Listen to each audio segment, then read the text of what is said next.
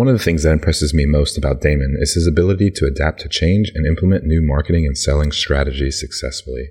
SEO, marketing, and now AI are dramatically changing the way that we market and sell online. That's why we're hosting our listing strategy workshop to teach you everything you need to know about selling on Etsy from a seller with over 25,000 Etsy orders. Visit thelistingstrategy.com and sign up today and get immediate access to our pre-work that will get you up to speed before class starts on May 23rd. See you in the workshop. Hey y'all, I'm Damon Oates, founder of Deco Exchange. Who else has heard that crafting is just a hobby? I turned my love of crafting into a thriving multi-seven-figure company, surrounded myself in an amazing community, and met some amazing business owners along the way. I'm here to show everyone that makers mean business. Y'all, today we're here with Miss Jillian, and I'm going to ask her to introduce herself and tell us what she does and how she got started. Hi, everyone. Damon, thank you so much for having me on your podcast. My name is Jillian Leslie, and in 2009, I started a website with my husband called Catch My Party. And since then, we have grown it into the largest party ideas site on the web with user-generated content. So if you have, let's say, been on Pinterest looking for baby shower ideas or like a Minnie Mouse party, and you've clicked over to something, you've probably clicked onto my site. And then what happened was we needed to grow our Pinterest followers. So our Facebook, we were watching Facebook kind of turn the crank in terms of our traffic was just kind of getting squeezed. And we realized Pinterest was really important for our traffic. So my husband built a pop-up app, and if you go to Catch My Party right now, you can see it. And what it does is it pops up and asks people to follow us on Pinterest. And it really worked, and it helped grow our Pinterest followers. And so now we have something like 1.4 million Pinterest followers. And while people say Pinterest followers don't matter, they actually do matter in terms of the algorithm. So Pinterest knows that we are a really solid site and that it's good to send people to our site and show our pins. So we get millions of page views a month from Pinterest, all because, one, we have high quality content. So, we are the real deal, but really we've been able to just continually grow our followers with our pop-up. And then we said to ourselves, hey, wait a second, maybe other bloggers would want to use this. And with it, and it's called Milo Tree, and we named it after our favorite tree in Hawaii. We were sitting under the Milo tree going, what should we name our new app? And my daughter at the time goes, how about Milo Tree? Anyway, what we did though, listening to our audience, so we rolled it out. We said to other bloggers, hey, would you want to use this? Because it's been really successful for us. And they said yes. But then they said to us, what about Instagram? We want to grow Instagram. So David, my husband, who's a technologist, built it so that you could grow your Instagram followers with it. So what it does is it pops up on your site. So you have to have a blog or a Shopify store, something you own, and it pops up and it says, follow me on Instagram or follow me on Pinterest. And then we built out follow me on Facebook or subscribe to my YouTube channel or join my email list. And really, this has just come from listening to our customers and our users who were requesting different things. And what's cool about it is you can set it to grow multiple platforms. So like the first time you could set it, like Pinterest is most important to you. So everybody who comes to your site the first time will see your Pinterest pop up.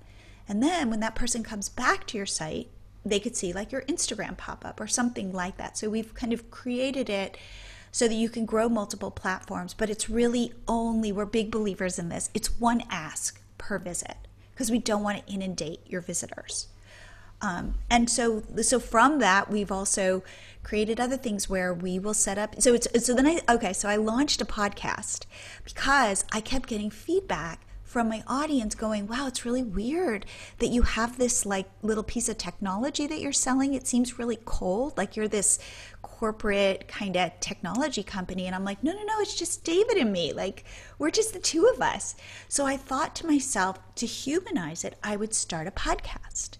And I started, which by the way, Damon, you'll be on, I think next week, the podcast. So I started a podcast called the Blogger Genius Podcast. And I started it because I listened to podcasts. So I felt like it was a medium that I understood. And I've been doing it for, like 2.5 years. But then what was weird about it was I'm doing the podcast because I want people who are bloggers to sign up for Milo Tree ultimately. And then I discovered that people who were listening to the podcast had not started blogs yet. And I had this crisis, this moment where I thought, oh, I'm attracting the wrong audience. Oh no, I need you to have a blog in order to put Milo Tree on your blog. And then we stepped back, David and I, and thought, wait a second, maybe I'm not attracting the wrong audience. Maybe there are people out there who do need WordPress blogs. But setting up a WordPress blog, just as before we pressed record, technology is difficult. So we thought, well, what if we came out with a service where we could help people set up WordPress blogs and optimize it? And so it's just interesting. I think the lesson for us is always, like, what does our audience want? And how can we see it as an opportunity rather than a problem? Like, I was sitting here going, oh no, like, I'm going to have to restart this podcast. Like, this is not working, only to discover, oh, there's a whole other group of people that I never would have thought would be listening to the Blogger Genius, people without blogs. So I just think that that's always such an important lesson. Yeah, you have to be willing to shift. And listen, and like see things in new ways. Instead of looking at it as like a problem, how can it be an opportunity? And so, and again, speaking to this, so we have these people and we set up their WordPress blogs and we're like, okay, go. And then they look at us and they go, what do I do now? So then we're like, oh no, we have another problem. So we said, why don't we do coaching? And so we do 6-week coaching groups where we walk people through what to do then to grow your business. And I think that I'm a big believer in a concept called emergent business building, which I would say is the opposite of top-down business building. You know, top-down business might be something like a planned community where you go, okay, here's where the houses are going to be and here's where the clubhouse and the tennis courts and all of that. And I'm a believer in just kind of allowing stuff to emerge and to see where things take you by listening and being open to solving people's problems. Absolutely. So how long have you been doing the online business?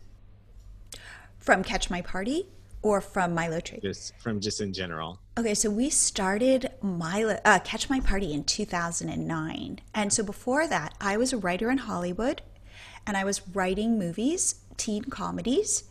Like I worked on the movie Freaky Friday, if you saw that with Lindsay Lohan, back when she was like young and stuff. And my husband was working back in the day at MySpace. So I'm working on teen comedies. My husband is working at MySpace. Remember Tom? I don't know if you remember Tom, your first friend. Yeah. Like David worked directly with Tom. And so we thought to ourselves, like, why don't we take our fate in our own hands and why don't we create something, just the two of us? And we came up with this idea of creating a social photo sharing site for teen girls. I write for teen girls. All David does all day at MySpace is see, pages and pages of teen girl stuff. And then it was, again, kind of fascinating because we hired, like this was just a side hustle. I'm writing movies, he's working crazy hours, but on the weekends we'd like be drawing, diagrams and things like that. And we hired some developers in Indonesia to build us a site. And we didn't really know what we were doing. And it was like super crazy pink and purple because we want to attract teen girls. And then what we discovered was, the problem we faced was nobody was putting parties up on our site, right? So you had to upload your party photos and we show them off and do all this stuff, and we're a community. And then it was kind of weird because I'm like this 30-something-year-old woman stalking teen girls on the internet going, hey guys, like, hey, I'm Jillian. Like, I see that you've got some photos. Like, I'd find photos on the internet and I'd be like, hey, will you put your party up? Like Sweet 16s or quinceañeras or graduation parties, bar and bat mitzvahs, those kinds of things. And I think people were like, this woman is like a stalker. This is crazy. And it was like this chicken and egg problem because we need people to upload photos so people would then want to come and see those photos. And so we're like, how do we do this? And then one day, a woman who was like a mom with an Etsy shop selling beautiful party goods put her photos of a party up on our site. And then another mom with an Etsy shop, and by the way, we were like, yes, like you can put links to your Etsy shop on our site so that people can find you and find what you're selling. And so then all of a sudden, all these moms with Etsy shops and little kids, you know, would put up like a ladybug party or like a Toy Story party. And again, I had that crisis where I thought to myself, oh no, this isn't our target audience. What are we thinking? Like, we're thinking like, should we delete these parties? Like, oh, like how, like no teen girl is going to think it's cool to like have your party up on like a site with My Little Pony parties.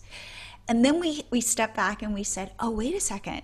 Maybe this is our site. Maybe this is our audience. And again, it's like one thing that I think is so great about the internet is that you co-create with your visitors.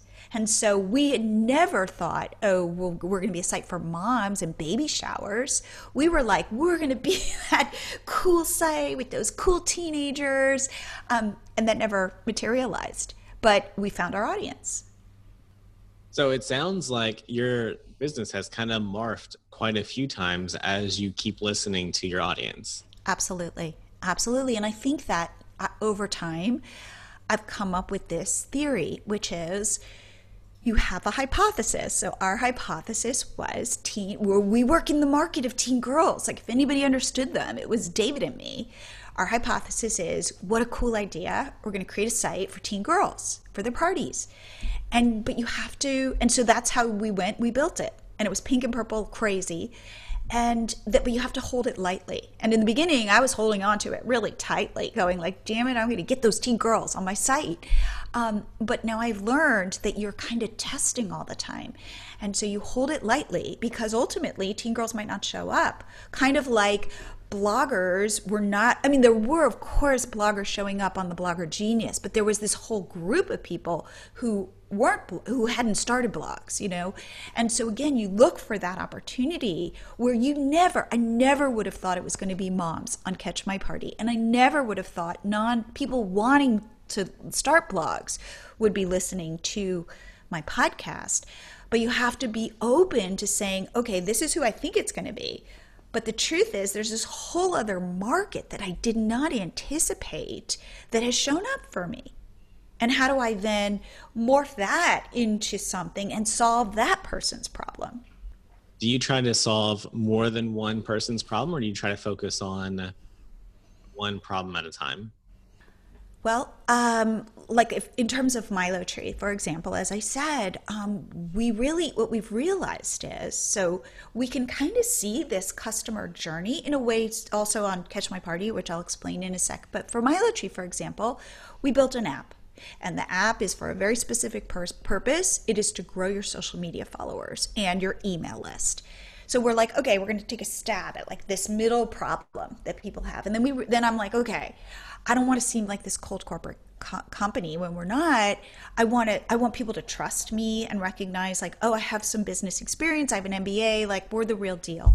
So I start the podcast. And then I realize, wait a second. Okay, so now I think I'm funneling people into signing up for MiloTree, trying it out. Like we offer 30 days to try it out for free. And then I realized, okay, I've got this problem, which is people don't have blogs. Okay, we're going to start that. And then I realized the next problem exists, which is we hand over like the keys to the car into the Mercedes, as I told you, because you have a highly optimized blog now, right? Go. And then people look at us and go, well, what do I do? And we're like, oh, okay. So that's how we said, let's start our 6-week coaching group. And then at the end of the 6 weeks, some people said, wait, I don't want to say goodbye. And we're like, what do you mean? You know, we did it. And they're like, no. Like, what else can we do? And we're like, well, maybe we'll turn it into a monthly membership. So the people who graduate from that, you know, a bunch of them go on with us. But like, we didn't anticipate that. Or we say, hey, go create content on your blog now. We'll show you how. But then people go, I literally do not know how to use the blog.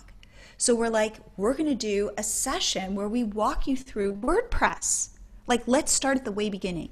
So I think that by following our audience, we continue to move with them on their journey. And so it is linear in a way. It's not like we're kind of trying a bunch of different things. We're saying, like, where's the problem and how can we fill that gap for them so that they're successful? The goal is, I want you to be super successful because then you trust me and then you know that I'm providing you value. And if you've got a hole where you're falling down, I want to help support you during that. And for like the thing I would say about Catch My Party, which is really cool, is for certain people, they'll upload like the baby shower and then they'll upload the first birthday and then the second, and we can watch people growing because they use Catch My Party as a place to store their party photos so that they have them in a specific place. And to me, there's nothing better. And then also we can go, okay, like what, if in fact you've got this, baby shower, we know that if all of a sudden we're seeing a lot of baby showers, we know that like first birthday content should be coming up as well.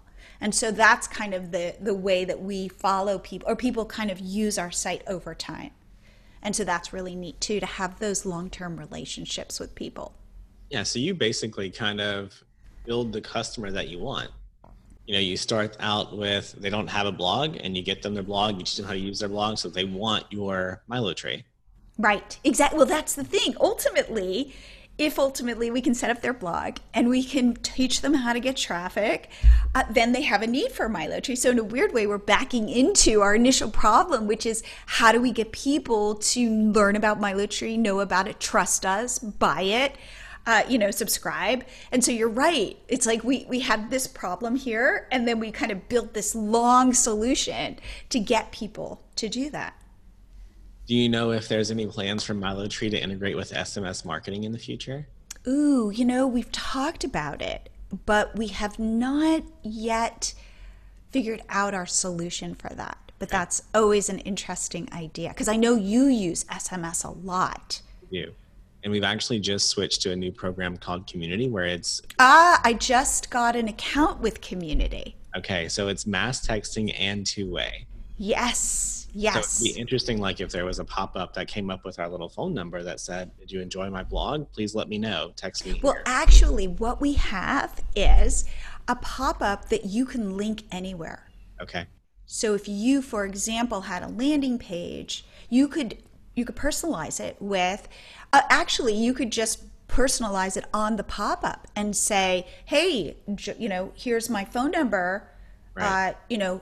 Like text, I can send you text, so we can automatically do it. And I don't know if Community has a page you can go to do it, but you could do it right there. So no, we did that because people kept saying to us, hey, what if I have a sales page or I want to send you to my affiliate link, to some affiliate landing page. Can we do that? And we said, we could do that. So you can put in text, a photo, custom. And if you want it to go to a link, it will link to wherever you want to send it. So it doesn't have to go directly to like Pinterest or Instagram or your newsletter.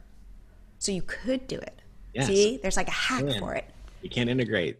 Awesome. Because we have MiloTree on our website. Oh, you do? Okay. So then go to custom and you can create it. Okay. We'll test and get people to do that. So, question for you. Was it always this easy for you to navigate the online space? No. I think that, first of all, it's always changing. Always. I think, it's a little bit like parenting. If you have small children and like the big thing is you want to get your kid to sleep, and I have always found like as soon as I think I knew something about getting my kid to sleep, that karmic banana peel would be right there for me to slip on and I would just fall flat on my face. Like especially if you were a new parent and I'm going to give you advice. Okay, like I'm going to be like, oh no, here's the solution to getting your kid to sleep. Like it was as if God was looking down at me and laughing so hard of like, you think you know something. And I feel the same way about building businesses online. I feel like, because we're like an OG, like a original gangster in this whole space. And we were doing this before Facebook. And to watch the evolution of this, it's humbling. That's the thing I would say. The word that I would use, building businesses online, is so humbling. And you have to be willing to weirdly fall on your face. And you have to be willing to have those sleepless nights going, it's not working. And then to step back. And so, I'm joking like, oh my God, I'm attracting the wrong audiences. But like those were serious, like existential crises. And so now it sounds like, oh yeah, and then I figured it out. And then I just pivoted a little bit to the left and I solved it. Like it's not that, I wish it were that easy.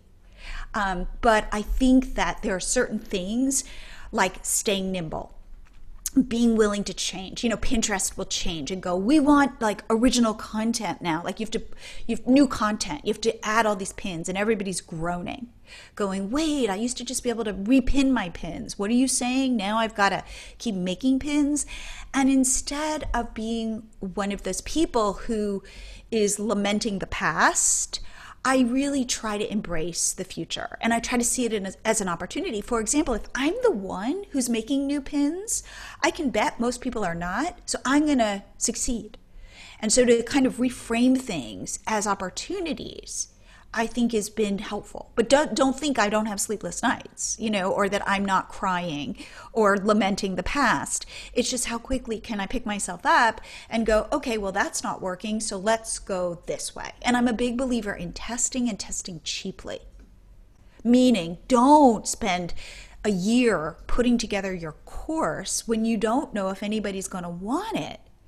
And then you end up going, God, that was a huge waste of time. Talk to your audience and put out little tests to see would people be interested in this. Maybe put out a mini course and see if people sign up for it. So that, and I'm also a big believer in something I call B- work, which is if you are a perfectionist, like the internet will break you. You must be able to put stuff out that you're a little embarrassed by. Yeah, we're in year 6 and nothing's perfect. Nothing's perfect. No. You have to embrace that. It's messy. And like, if you look, like I was telling you about my like podcast setup and I'm like, it's janky. Like I have this connecting to this, like I put it together with like chewing gum and paper clips, but it kind of works. And as soon as it stops working or I'll move to whatever my next solution is. And that's why I was asking you, like, what do you use? But the truth is that a lot of stuff is really messy. And if you're a person who likes to dot your I's and cross your T's, like this is not the business for you. I always tell people that perfection's not profitable. Ooh, I am going to write that down. That is the online space, because by the time you perfect it, that's outdated.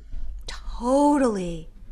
And again, as I am a testament, you need to be co-creating with your audience. Like if let's say, you make wreaths and they're all in orange because you're like, well, it's fall and it's Halloween and it's Thanksgiving, and people don't buy them because they want purple wreaths. Like the only way you're going to know that is you put out a couple orange wreaths and people go, could you do that in purple? And then you go, oh, wow, this is a weird fall season. Okay, I'll do that. And so it's by listening, by putting something out there so people can respond, because maybe they don't know they want purple wreaths, but when they see orange ones, they go, that might look better in purple. And then you hear that and then you go, oh, I'll make some purple wreaths. But you're not going to go make 100. And I think that you've got to assume you're going to put out that kind of rough work so that you can get feedback. Like feedback is what you're looking for. Absolutely. I've launched 13 courses now, and none of them have ever been written before they're paid for. Ooh, explain. So I only do an outline, and then I launch an outline and a sales page. Well, it's funny. So we did our first coaching course back in like the end of 2019, and I did the same thing, and like I taught it with David and he thought I was crazy, but I said, I know what I want to teach the first week, And then I'm going to trust that by hearing what, I mean, I too put an outline together. Like these are the top, okay, here I said, these are the things I want to hit, but I did not know the order and I didn't know the emphasis. And then each week I would go, I know what I'm doing next week. Just based on listening and hearing what where their questions were. Like, oh, they seem to know a little bit about this, but they do not know about this. And so now over time, now we've done a bunch of these, I've been able to really hone in on, oh, this is why in week 3, we're talking about X, we're deep dive into Pinterest or whatever it is. So I'm with you on that. And it's scary the first time because you're like, they're going to find out that I don't really know what next week is. Yes, and that's exactly what happens too. Because they're always like, can you give us a schedule? I'm like, no. No schedule. Because I think you're right, though. I mean, you listen to your audience and you can hear if they need more of this topic or less of that topic. And it makes a huge difference in their success. Absolutely. Absolutely. And by the way, for us, and I don't know about you, but we show up live so that we can, because each group I think is fascinating. They all have different tenors. They have different things that are like themes within the group. Like the group that we're coaching right now, the theme is, I feel like an imposter. It's all, and so I hadn't done this before, but in the first week, I could just feel it, that they were all like, I'd be like, well, what are you an expert in? And they'd kind of want to go, everybody was like, I'm not an expert in anything. So what I did I give homework, and I quickly adjusted the first homework to say, what are your limiting beliefs? And I've never done that before. But this group, and so what I did was I have them handed in to me, and I put together a document where I just, without their names, what their limiting beliefs were. And I read it.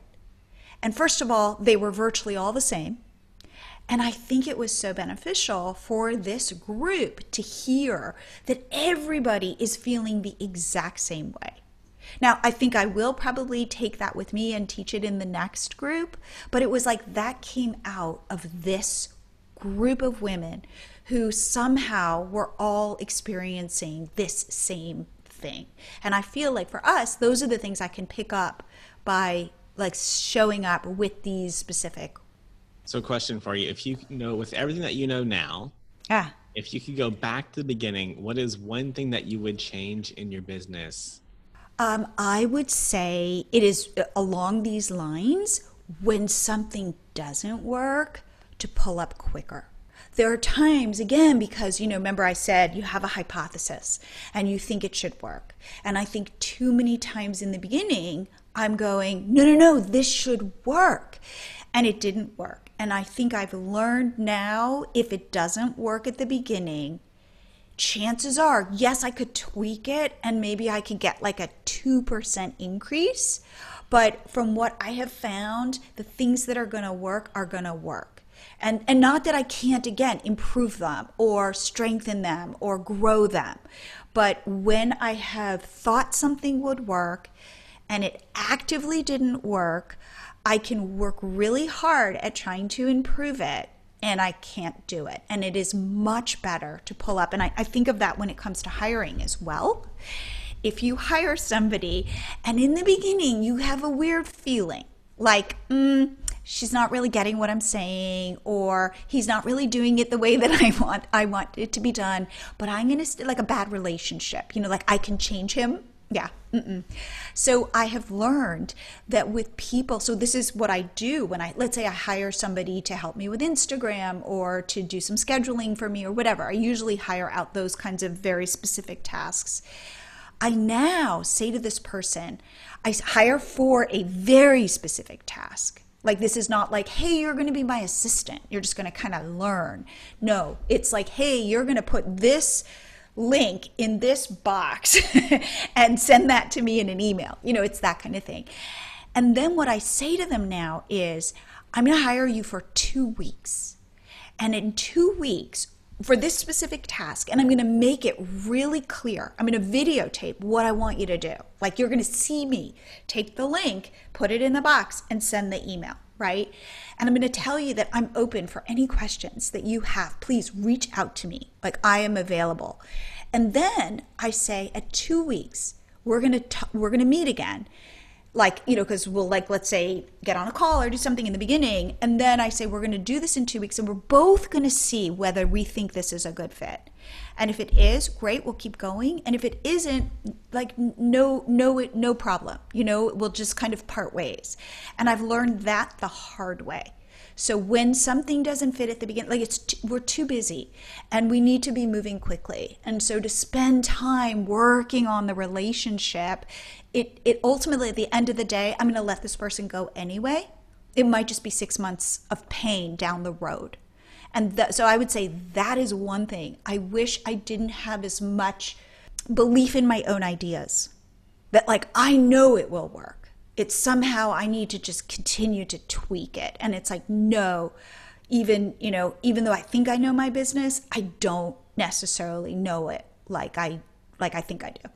Yeah, definitely agree with that. Have a rule: hire fast and fire quicker.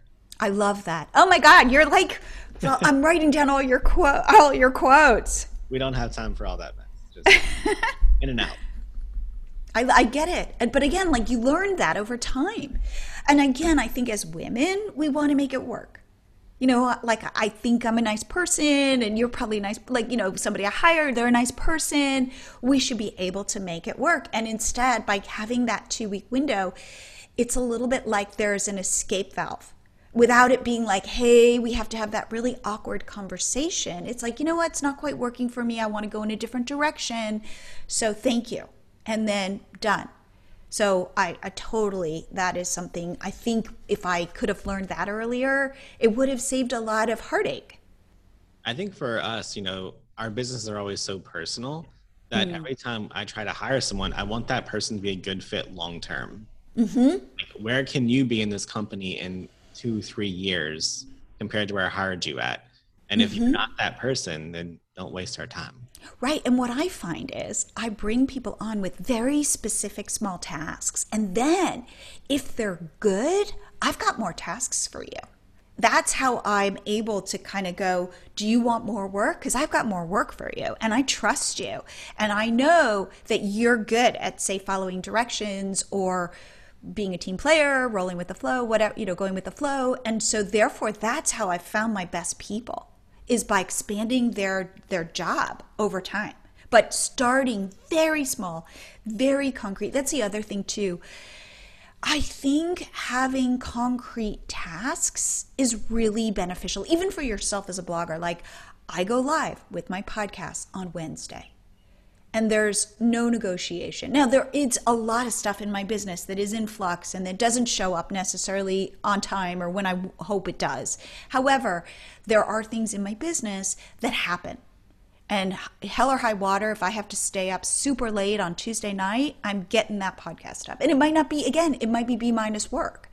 Like, it might be a little rough, but I'm okay with that. Like, I might not have edited out, I don't know, that weird crash of, you know, my coffee, like me going, ah, or whatever it is, you know, or my daughter walking in. I try to, but if I have to have her still interrupt and go live with the podcast, I'm going live with the podcast. Absolutely. So normally I ask the guest if they have a myth they would like to debunk, but because you're such a blogger, I have one that I want you to debunk for me. Go ahead. So a lot of people out there think that blogging is not profitable.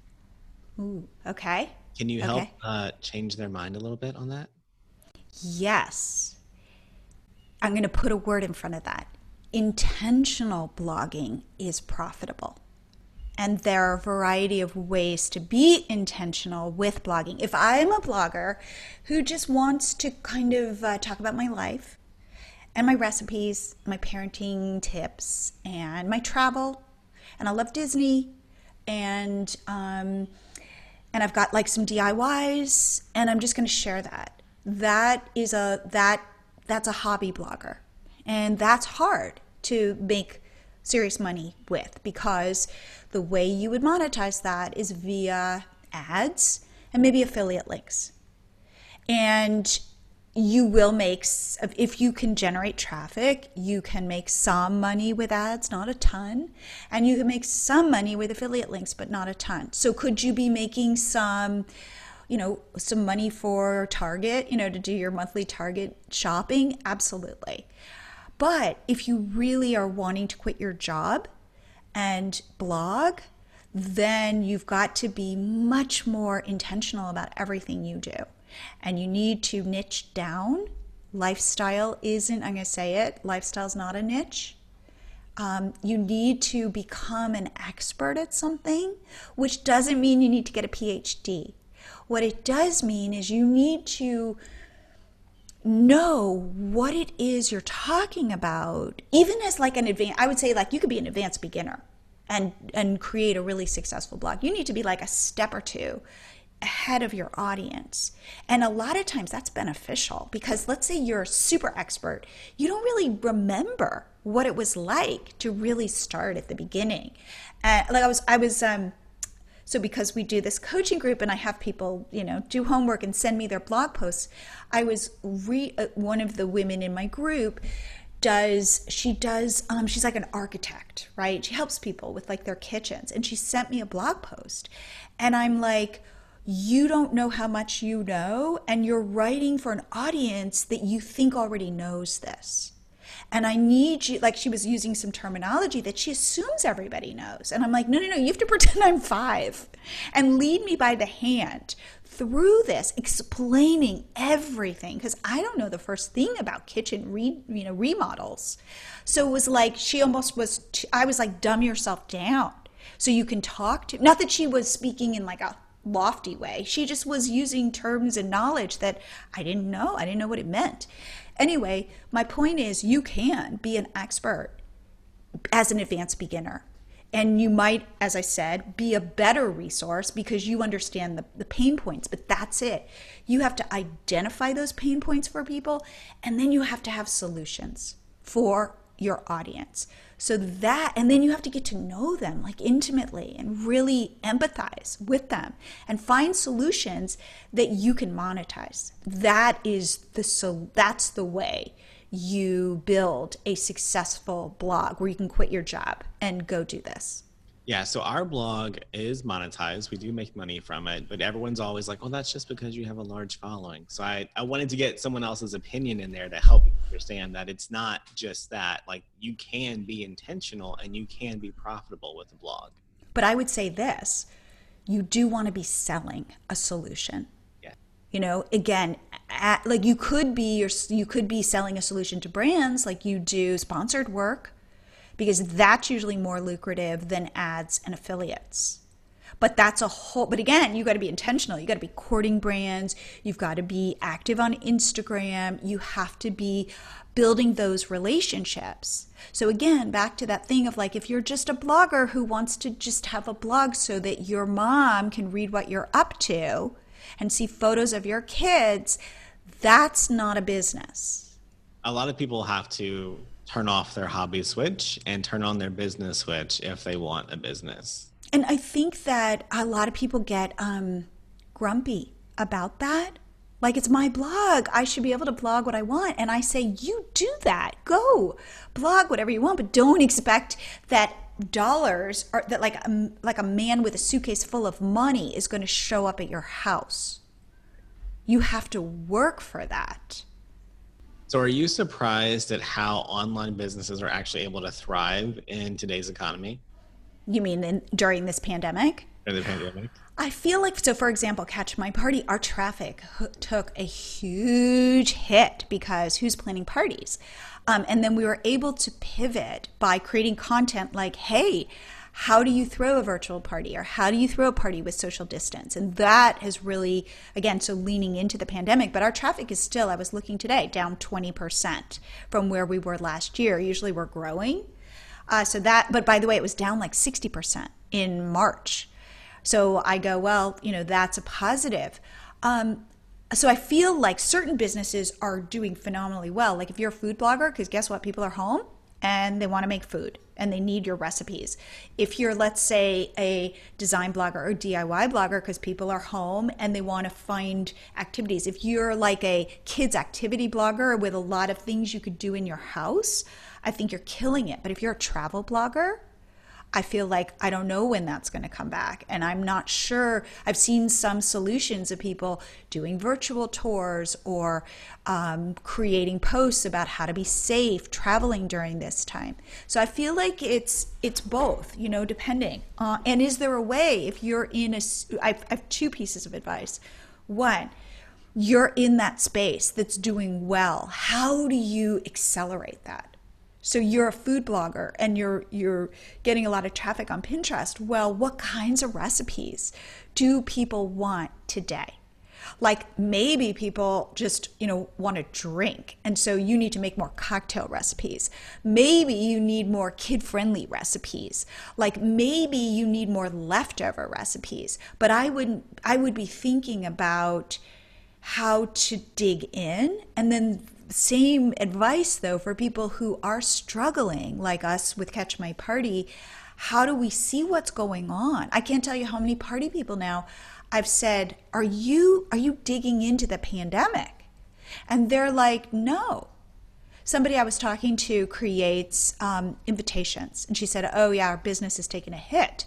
And I said, are you doing invitations for drive-by parties or virtual parties or social distance, like themed? So like I was seeing on Etsy, there was this super cute invitation and it was called a masquerade party.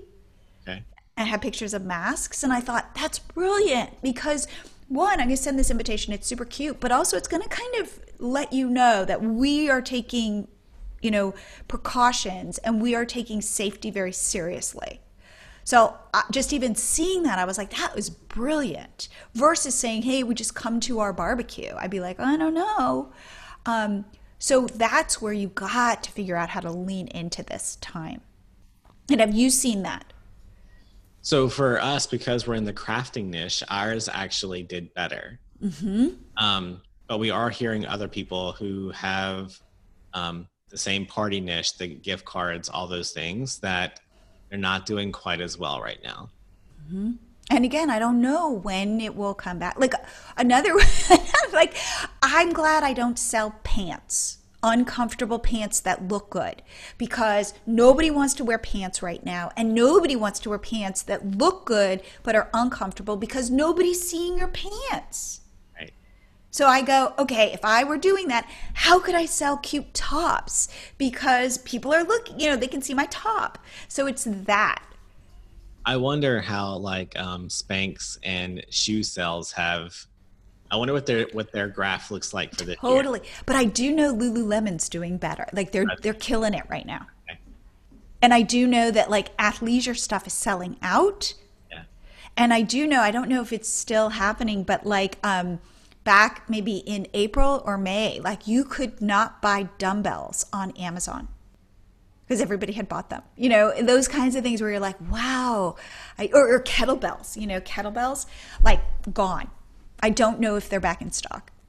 So you help people make blogs. Mm-hmm. It's a done for you service. Mm-hmm. You help hand that off to people. Mm-hmm. So you help them learn about how to use the blog. Mm-hmm. You help people learn how to drive traffic to the blog. And you have a pop-up app that can be installed on the blog to help them drive traffic to other resources. Yes. That's awesome. And then we also have a whole other business and site that really is like we get to like learn with Catch My Party and then bring that over to MiloTree. And it's weird because they are very separate businesses and they monetize in very different ways. So we kind of get to see it all. So in the show notes, we'll have a whole bunch of links for people to click to all those things to find you. Oh, but great. If a listener wanted to find out more information about you and your products, where can they go online? Definitely go to milotree.com. And email me. Like, here's the thing. I answer all my emails and I'm really easy to get in touch with. I'm at Jillian@milotree.com. And if you forget that, I'm at Jillian@catchmyparty.com. And they both go to the same inbox. And I really love hearing from you. I think that this is weird. But during the pandemic, like it's really nice to see you because, we're seeing each other on Zoom. It's really nice to connect because I feel like we're also starved of connection. And what's nice is I'm not showing up for you with a mask on and trying to stay away from you. Like I can just, it's almost like we're sitting here just having coffee or something. So I feel this need to be connecting to people. It's like why I said to David, my husband, we had just finished one of our coaching groups, and I said to him, I want to do another coaching group. And it was kind of like, I want to have another baby. And he was like, no, we had just finished it. We put a lot into it. And I said, no, I want to show up for people. And I want to have a reason to show up and to be helpful and to see people on Zoom and have them be a community, because that's what I'm starved for right now. So anyway, this is a long way of saying, please reach out to me. It's not just for you, it's for me too. I'd love to hear from you. And then they can also follow your podcast, right? Please follow my podcast. And Damon, you're going to be on next week, and I'm going to email you with all this good information. So so my podcast is the Blogger Genius Podcast. And what I really try to do in the podcast is not just say a lot of platitudes like, you got this. I really try to give real takeaways, and that you will leave like hopefully taking notes of like, oh, I could incorporate that in my business. And what's cool about doing it, I don't know if you feel this way, I get to call people like you, Damon, and go, come on my podcast, and not only will my audience learn from you, but I get to learn from you too. And it's really cool sitting where we sit, getting to bring people on and hearing their perspectives and learning what's working and what's not working. Like I like that you are asking me like, what isn't working? Because I find that I learn as much from that as I hear things over and over again, like pull up if it's not working. Like that advice I gave, other people have said, that's exactly something that I learned too. So I take note of that and go, oh, okay, that seems like a more universal truth. I completely agree with that. I mean, we like actionable items.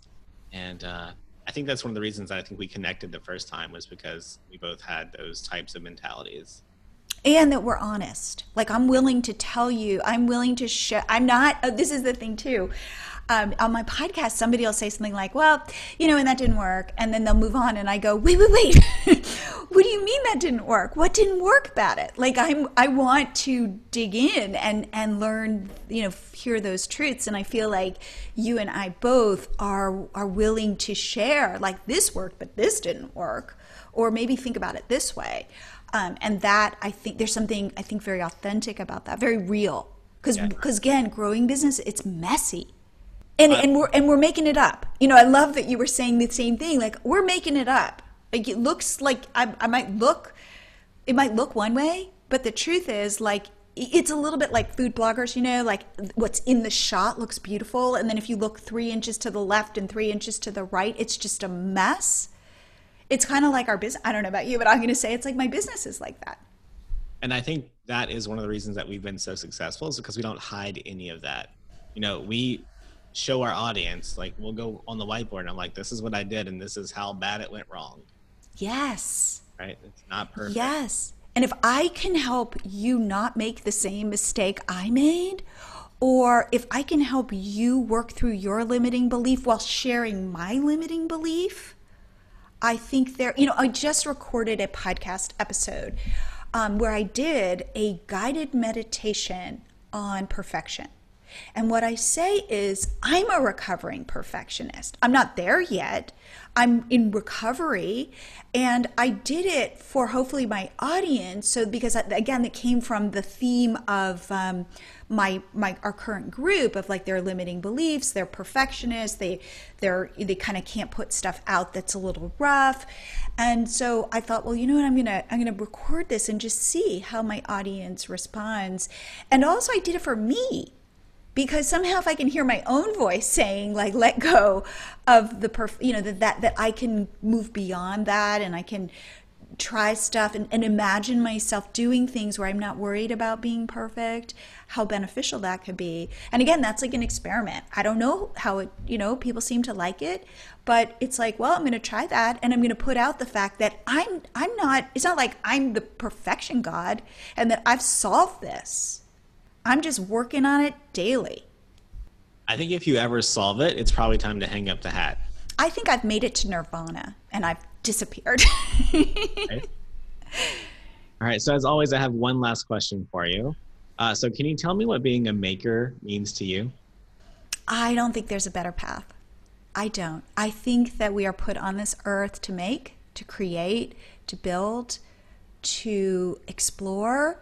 And I think that making taps into all of those things. Do I think this path is easy? I don't, because you have to face yourself a lot. But do I think it's really inherently satisfying? I do. Sorry, any last word? Know that we are all in the muck together, and that if it looks effortless for somebody else, trust me, it's not. It's definitely not effortless. A lot of work. It's a lot of work. Sleep.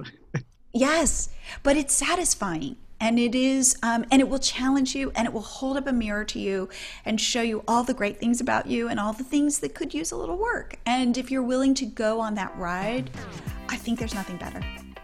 Absolutely. Well, thanks so much for being here. Oh, thank you for having me. All right.